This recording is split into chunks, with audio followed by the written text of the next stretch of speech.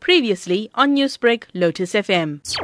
It seems like the sardines are going by the calendar this year, with the sardine run starting promptly on the 1st of June. And today, the 30th of June, the netters are hanging up their nets and having a rest day. I spoke to Des from Catch Cook, and he reports that there is sardine activity at the Ilovo River mouth, but the netters are not present today. Tony, one of the most successful netters this season, reported that he made his biggest catch yesterday at Winkelspruit with 500 crates in one net. And he gave much of this to charity, as the public seems to have had their fill.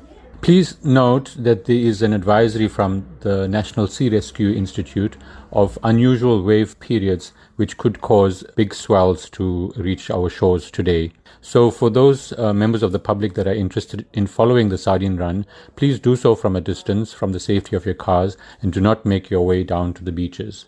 What they say is that the sea may look calm, but after a while you could get a huge swell coming through. If the professionals are keeping off the beach today, please follow their guidance and stay away from the beach and the waves as well. This is Adam Kamdar for Newsbreak Lotus FM. Newsbreak Lotus FM, powered by SABC News.